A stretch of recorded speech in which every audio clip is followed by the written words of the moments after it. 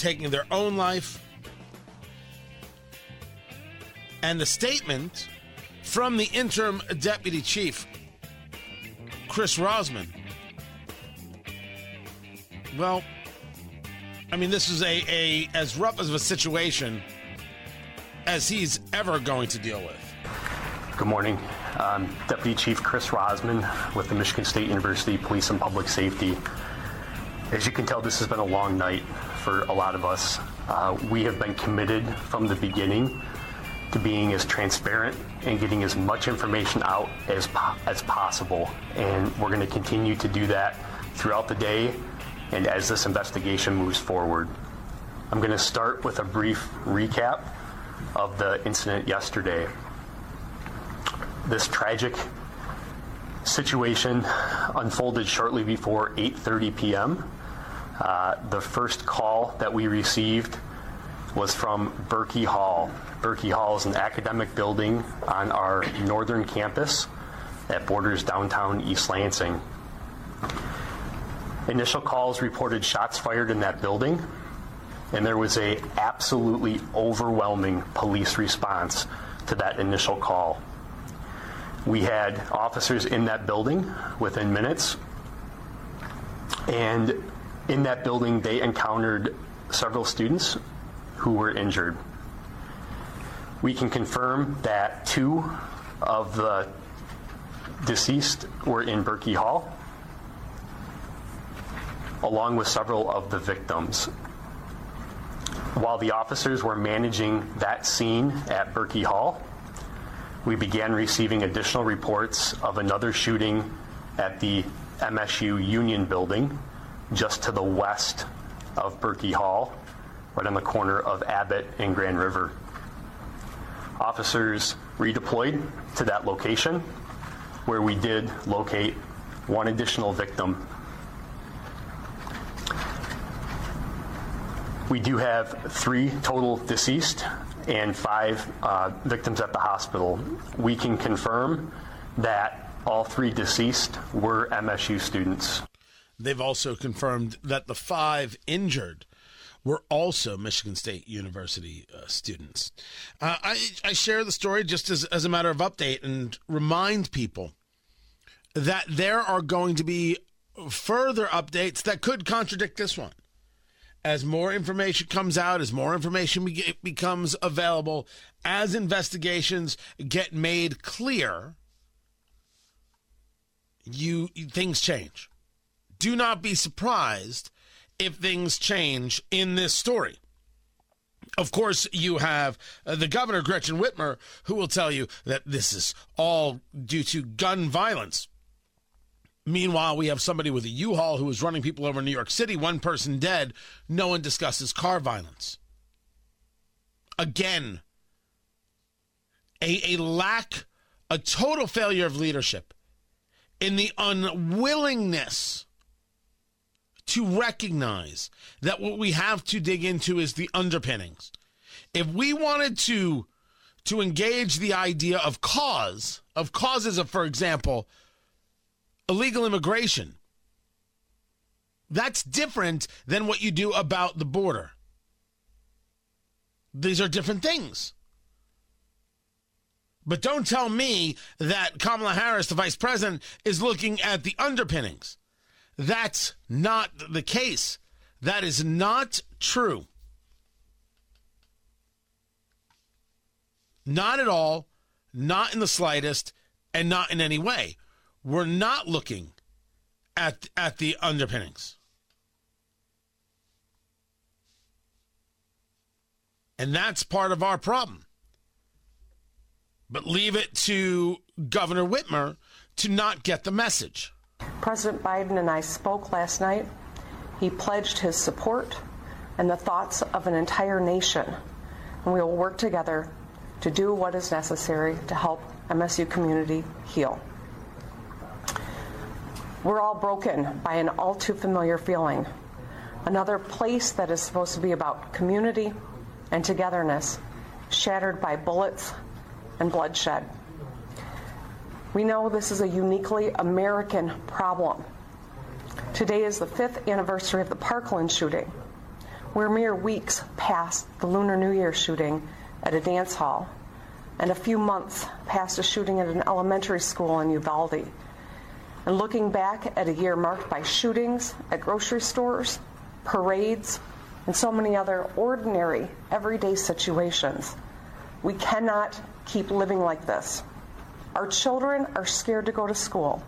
People feel unsafe in their houses of worship or local stores. Too many of us scan rooms for exits when we enter them. And many of us have gone through the grim exercise of figuring out who our last call would be to. The parade in Wisconsin was a driver who was out to kill white people. Why do people do what they do is a great question. What are the underpinnings that lead people to think the only way to solve their problem is to shoot people they don't know? Because one could rationally rationalize the idea that someone would shoot somebody they do. I am not condoning such a thing. But if we were having a conversation on a bar stool, you would say, well, that guy did you wrong, and so therefore you got revenge on that guy. I don't think you should be getting revenge on people. Certainly not like that. But okay, because that was the guy who did you wrong. It is the idea that you would take it out on people who did nothing to you and you know nothing about. This is wholly and completely new. Something else that is completely new. We no longer can state, having looked at a series of these things, that people who look like X or carry X characteristic do these kinds of crimes, while people who have this kind of characteristic do Y kind of crimes. I have argued on this show that the vast amount of mass shootings are white male, and the vast amount of shootings on the streets are black males. I don't know if that's true anymore. This shooting at Michigan State, the suspect identified as a black male. The murders in Wisconsin, black male. The person who ran over everybody in the parade. And that is not a conversation about, well, clearly race is the issue. I don't believe that's it at all. There are plenty of people who are white who are involved in absolutely horrific events and horrific crimes and multiple murders. The question before us is why? And since we could take a look at what happened with the U-Haul, and that involves a truck, just yesterday in New York City, the parade that I am discussing in Wisconsin, never mind the violence that takes place in other parts of the world, where you had somebody running people over in Nice, you had the Berlin Christmas market, stabbings that happen almost to a regularity in places like the United Kingdom, so much so that they try to keep knives off the streets. What are the underpinnings? What moves people to this? The idea that we have to act, as Governor Whitmer puts it, act upon what? Nothing is going to make me say this was horrible, so therefore we take away the rights of law-abiding citizens. Absolutely, positively nothing.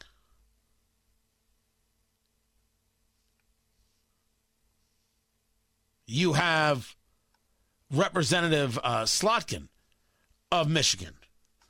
Of Oxford, Michigan, I cannot believe that I am here again doing this 15 months later. And I am filled with rage that we have to have another press conference to talk about our children being killed in their schools. And I would say that you either care about protecting kids or you don't. You either care about having an open, honest conversation about what is going on in our society or you don't. But please don't tell me you care about the safety of children if you're not willing to have a conversation about keeping them safe in a place that should be a sanctuary. I want to keep kids safe. Now what? Do I also have to agree with you about the eradication of the Second Amendment to prove it? Because you're wrong, Congresswoman. You want me to tell you that in Michigan, on the Michigan State campus? Because I will. Because your exact words were, you can either care about having an open, honest conversation about what's going on in our society, or you don't. You either care about having an open, honest conversation about what's going on in our society, or you don't. I care exactly about that. I'm having it now.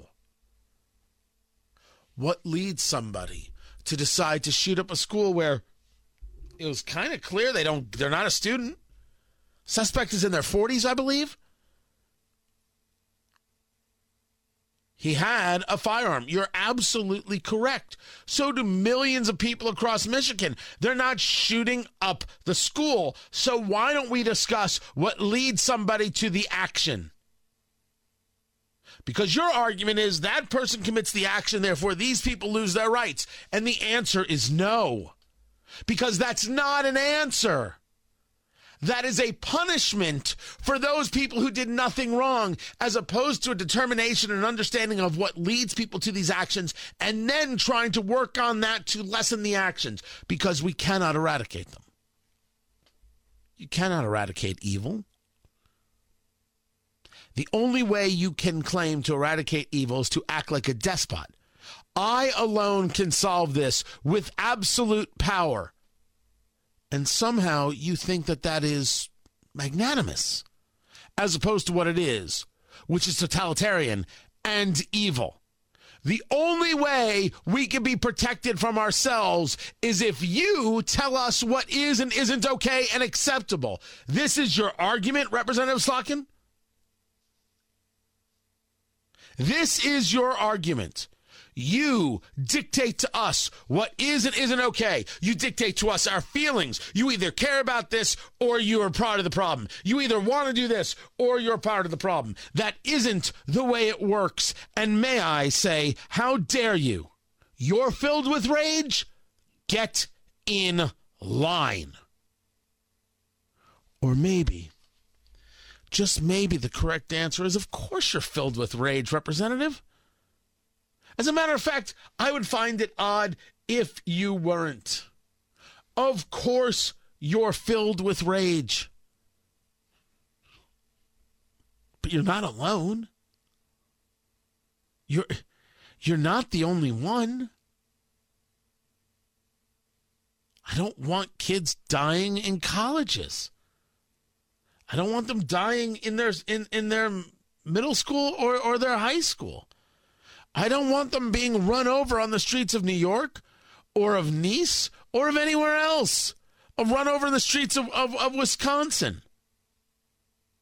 I don't want people shot to death randomly in my beloved Indianapolis or stabbed to death. I don't want any of it.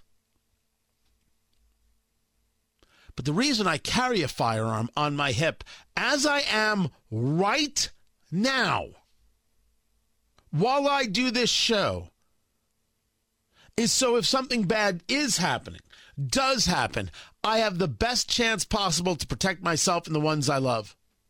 The reason my now 85-year-old father, who never dreamed he'd make it to 85, carries his firearm on his hip is because he needs oxygen.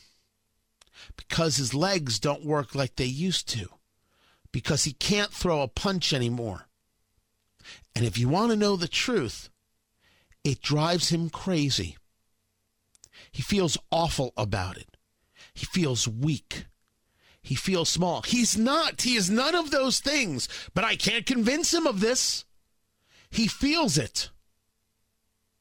He questions every day, how can he possibly protect his 75-year-old wife, whose own health isn't what it used to be? But as he states, that trigger finger of mine still works pretty good. So his ability to carry a firearm is what gives him the opportunity of protection, to equalize the force coming at him. Is your argument, Representative, that my father should live in fear? The fear that you're describing, that Governor Whitmer is describing, should he live in that fear too? Is the answer to that you take away his firearm? My God, what humanity do you claim to have? And you say to me, well, the problem is that people could be going at him with a gun. People can be going at him with a lot of things. Have we not seen people knocked cold in New York? Have we not seen people carjacked across the country? None of that involving a gun, or very little of it involving a gun, as much as it's involving pure acts of violence. Shouldn't he have a chance? Shouldn't he have a chance? My answer is yes. My answer is yes, and I'd be very angry. Filled with rage, I believe your words were, Representative Slotkin, if someone wanted to take that away from my father. The real question is, why are people trying to rob him? Why are people trying to carjack him? Why would anybody want to attack him or anybody like him? And why is someone shooting up a school? The underpinnings are the story. And until we get some elected representatives in Michigan and the rest of the country that understand this, we won't get anywhere. I'm Tony Katz.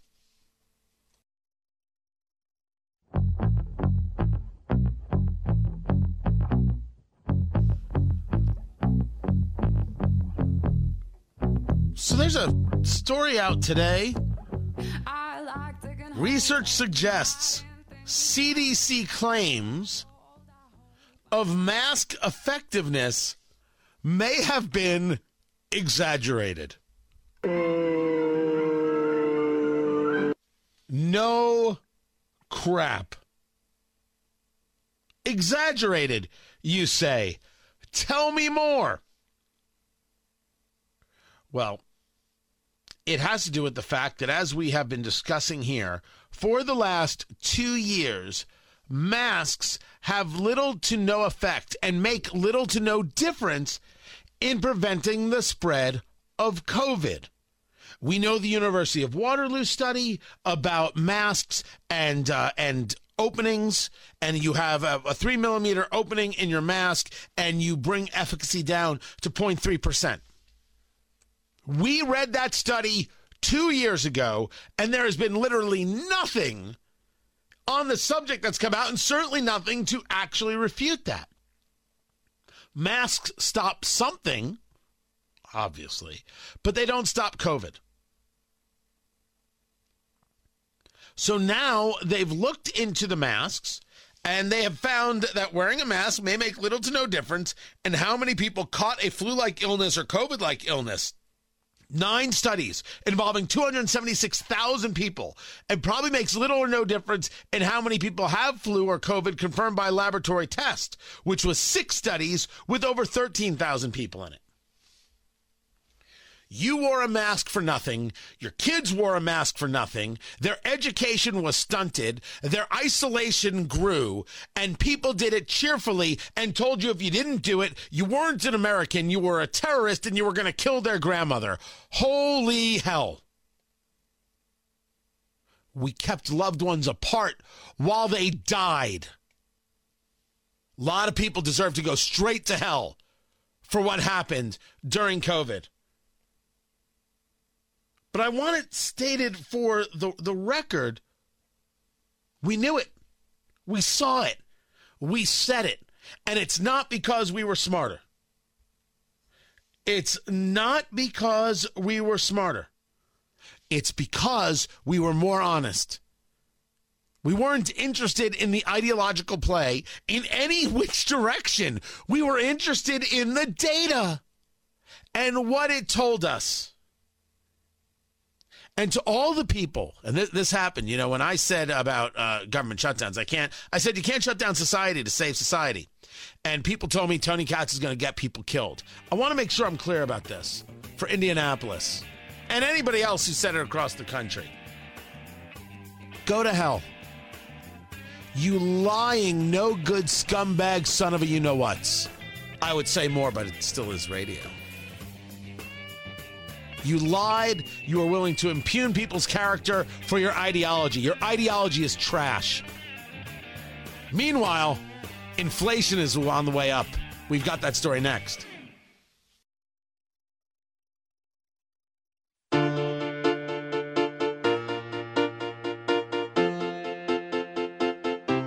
$6.4%. That's the CPI. It's called the Consumer Price Index, people. What does it mean to you and me? Inflation hasn't gone anywhere. I mean, you take a look just at the quick look. I was told that everything was getting better. I was told by Joe Biden, he's the president of the United States, in case you were wondering, at the State of the Union, that the country is strong, the economy is strong, everything's great, everything's wonderful. I was also told by the chairman of the Federal Reserve, Jerome Powell, that we're going to reach that target inflation rate of 2% in 2024 because we're going to see real movement in 2023. This is not the way that starts. Tony Katz today. Good to be with you. Dr. Matt Will joins us right now, economist at the University of Indianapolis. Dr. Matt Will, W-I-L-L, Dr. Matt Will. On Twitter is where you find him. You take a look at the Consumer Price Index rising 0.5% in January. That's an annual gain of 6.4%. It beat the estimates both in the month and in the annual. Your quick take. Well, Tony, first of all, I want to say I am consistent. The listeners should remember, I multiply it by 12. I don't look at this year-over-year thing. And last month, we said it was a good month. We said it was very good. It was 0.1 times 12 is 1.2% in December. Tony, we went from 1.2% in December to 6% in January. That is a 500% increase in the rate of inflation. This is bad. This is the worst monthly inflation rate, Tony, since last summer. The worst monthly inflation rate. You know, people say year over year. I don't care about year over year. We were in a good trajectory. We've now reversed direction, and we're heading back up the inflation slope, and the market reacted accordingly. We can talk about the yield curve and interest rates. The market did not like what they saw. So when we take a look at some of the numbers, because I was able to get over there to BLS.gov and take a look, food from December to January, 0.4 to 0.5, which is an unadjusted 12 months at 10.1%. Then you take a look at energy. Energy in the month of December was down 3.1, negative 3.1.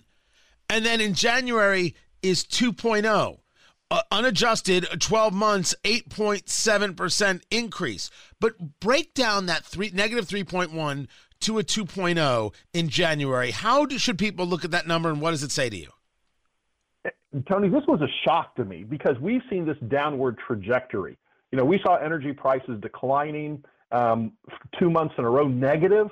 You know, the president bragged about the cheaper gas prices. And when I go by, yesterday I paid under $3 a gallon for gasoline. Yet all of a sudden we see energy prices jumping up. And Tony, I think the source of that is your energy to your house. You know, I posted on Twitter this alarming energy bill I got. Even though I was gone 25% of the month in January, I still got over a 50% increase in my bill from last year this month. So, Tony, I think what we're seeing is this gas policy from the administration, which is banning new finding of natural gas, banning new permits for refining this product, and, of course, then the demand in Europe. Hey, lucky we've had a warm winter, Tony. If we would have had a colder winter like that one snap we had around Christmas, it would have been even worse. And the Europeans, I mean, this is talked about a lot. They anticipated a tremendous amount of energy issues because they're not getting cheap energy from Russia anymore, that if they had the cold winter, things could have been just brutal. They didn't have it. That was helpful. But you talk about what goes to your house. Under energy services, you take a look at utility piped gas service. It was up 3.5 in December, 6.7 in January. What specifically makes up that number? And I was told that we were doing better with it with energy prices. Well, I don't know who told you that, Tony, but they were lying to you because piped gas is the number one thing that the president signed in his first day of office to ban. That's the number one thing that he put restrictions on: new exploration, new permits being issued. He banned for 2 years liquefied natural gas. That's how we get natural gas to Europe, Tony. You have to liquefy it, put it on a ship, and send it over there. And so he, in his executive order alone, has caused that number to go up. And Tony, it was a warm winter. This number would be much worse, but it's all because of regulation concerning natural gas that caused that number to go up, and the war in Europe isn't helping matters. Talking to Dr. Matt Will, economist at the University of Indianapolis. Maybe I was told gas prices were better, not energy prices, but people take a look at that as a total. Speaking of totals, you take a look at CPI, right, or core CPI, and that's up 0.4% in January, 5.6% year over year. That's different than when you take a look at the total, which is up 0.5% and up 6.4%. Do me a favor, break down those two numbers and what they mean. Well, Tony, it goes back to what we just talked about. The thing that's pulling up the total number is the energy cost. And again, not the gasoline at the pump, although that's gone up this month as well.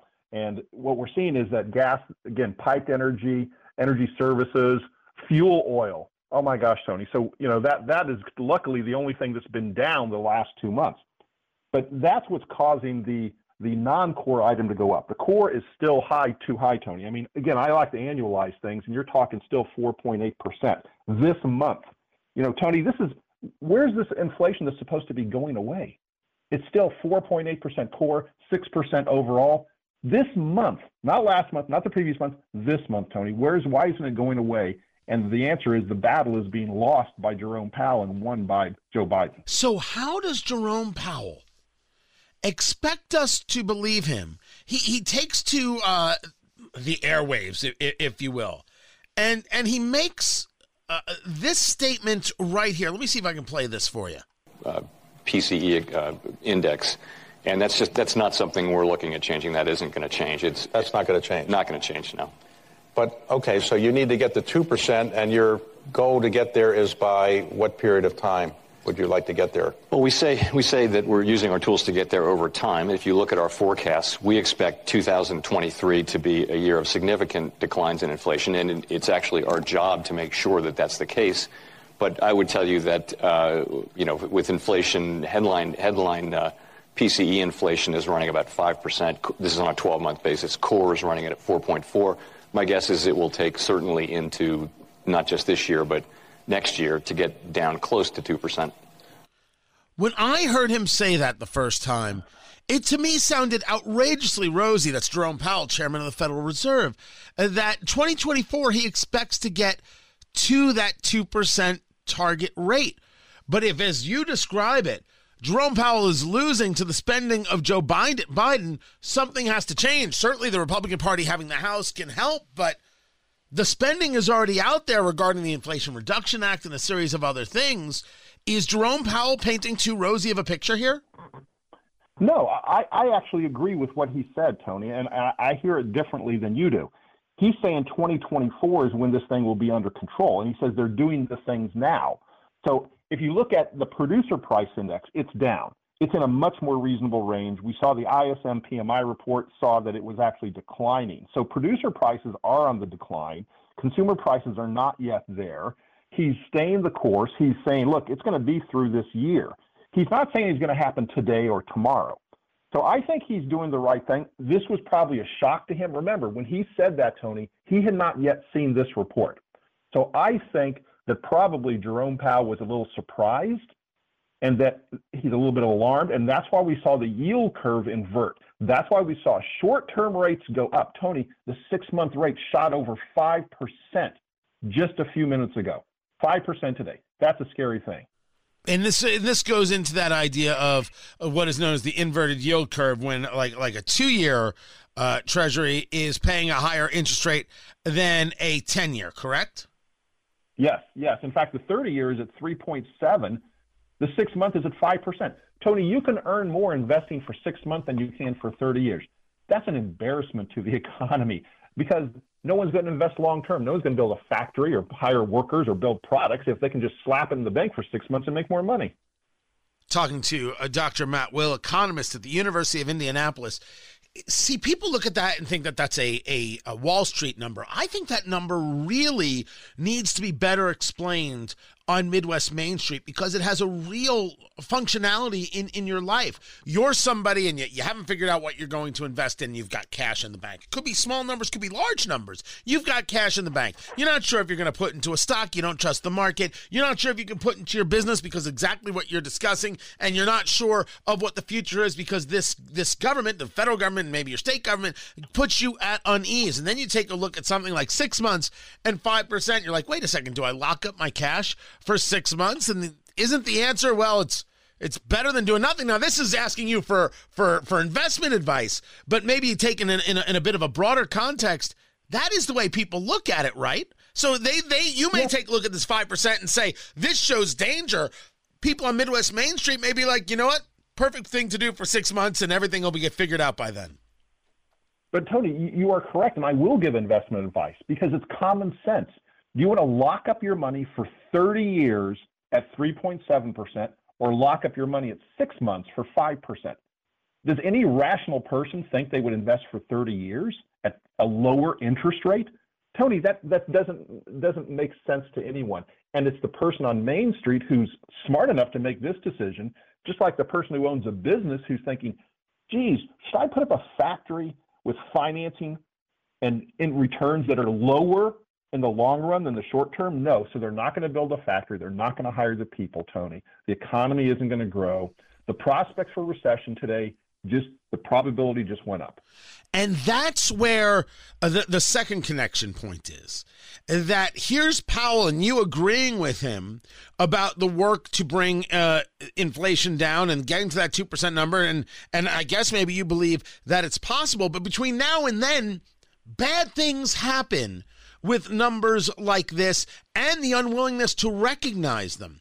Was there a specific driver to these increases? When, it looked to me like Wall Street anticipated some increases, these were larger. Was there a specific reason to these increases, and do those reasons disappear going into next month?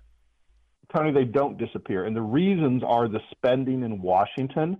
The president has said he's not going to negotiate with the House concerning the debt ceiling. And that means that we're probably going to be on the spending path because the Republicans will lose that battle. The Republicans do not have the media machine behind them. And it doesn't matter if the Republicans are in the White House or in the Congress. When there's a negotiation on debt ceiling, they will always lose because they are the out-of-media party. And I think that's what's going to happen. The president's going to win. He's going to get his debt ceiling increase. There's going to be no negotiation on the decreasing of spending. I mean, he lied to the public about Social Security, Tony. If the public and the media said he won that negotiation, what negotiation? I don't know of a Republican who wanted to eliminate Social Security. Are we living on another planet when people actually believe that and the news reports it? Well, I can't answer that question for you regarding what planet the man may be living on. See, you can't put me on the spot like that. But let me give you something I can put you on the spot for, sir, talking to Dr. Matt Will, economist, University of Indianapolis. This is Fox Business reporting. Biden to sell 26 million barrels more from the Strategic Petroleum Reserve. For what reason? For political reasons, Tony. I was reading that article this morning. That we now have a surplus of oil, Tony, relative to demand, that is, relative to the demand. Tony, this makes no sense. We're looking to sell 26 million barrels of reserves between April and June. 26 million barrels out of the reserve, yet there is currently, according to the analysts on Wall Street and Bloomberg, a glut of oil in the economy. Why? In fact, I'm reading right here. It says, oil fell after the close of regular trading on a Bloomberg News report that the U.S. plans to sell more crude out of the SPR, adding supplies to a, quote, already glutted market. Political, Tony. He wants to drive that price of gasoline down. It's all politics. It's bad for national security. It's bad for the economy. We need to build these SPRs back up. Tony, I want to jump off my desk here. It's just driving me insane. Well, let's not do that. We can't have you with a twisted ankle. Before I let you go, any good news? You see anything in this report that makes you say, well, that could be something? Tony, medical care dropped. the cost of your medical care was reduced. And so it's going to be cheaper for you when I jump off my desk and hurt my ankle. It'll be cheaper to go to the doctor and get it fixed. Used cars, too. Used cars. Yeah, but we were investing in those, Tony. Remember I told you a year ago to invest in used cars? I did. They're losing value. You had to remind me of that? What? I'm stating that, look, it's some good news. People can afford a car now. I'm trying, those sir. Those who invested in cars were in trouble. Oh, good Lord. Good Lord. Just looking for one bit of sunshine in all this. Dr. Matt Will, economist, University of Indianapolis, Dr. Matt Will on Twitter. Find him there. I appreciate you taking the time to be with us. More is coming up. I'm Tony Katz.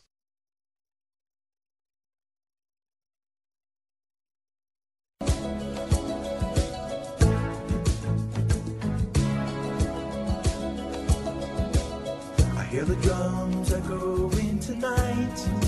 So China is still going on and on and on about the United States shooting down these objects that are, well, crossing the United States, referring to the U.S. as trigger happy and blah, blah, blah, blah, blah, blah, blah. You imprison Uyghur Muslims and you don't allow people to use the internet. Shut up. See, that's the way it has to get handled. Tony Katz today. Oh, what? It doesn't take any work. They're commies. Screw these people. Commies? I gotta treat commies with respect? Absolutely, positively not. Don't be ridiculous. F these people. Oh, they're the worst. They're the worst. Pinkos? Pinkos are the absolute worst, I tell yous. You don't have to treat them well. But they are a squawking. The Foreign Affairs Ministry spokesperson will not confirm nor deny whether China has connections to the multiple UFOs, because that's what they are, right? Unidentified flying objects being downed over North America. They're just going to sit there and make a claim. We have made it clear time and again that the entry of the Chinese civilian unmanned airship into U.S. airspace was purely unintended, unexpected, and isolated event caused by force majeure, meaning an act of God. Right? They're not responsible. It was just the weather. Whoop! Took in another direction. But to believe that, you would have to believe that this balloon was civilian. And, of course, no one believes that. It's a lie. Because you're communists, and all communists are liars and should not be treated well. F these people. My gosh, I said it twice. But that you want to sit there and tell us that this is it, like somehow you have some moral authority? It's f***ing embarrassing! It really is. Have the Colts embarrassed themselves with a new head coach, Shane Steichen? I'm saying that right? From the Philadelphia Eagles, the new coach of the Indianapolis Colts, JMV. From 93.5, 107.5, The Fan, scheduled to join us, was there for the press conference, listening to the press conference, has a breakdown for us and what to expect from Coach Steichen. We'll have it all coming up. This right here is Tony Katz Today.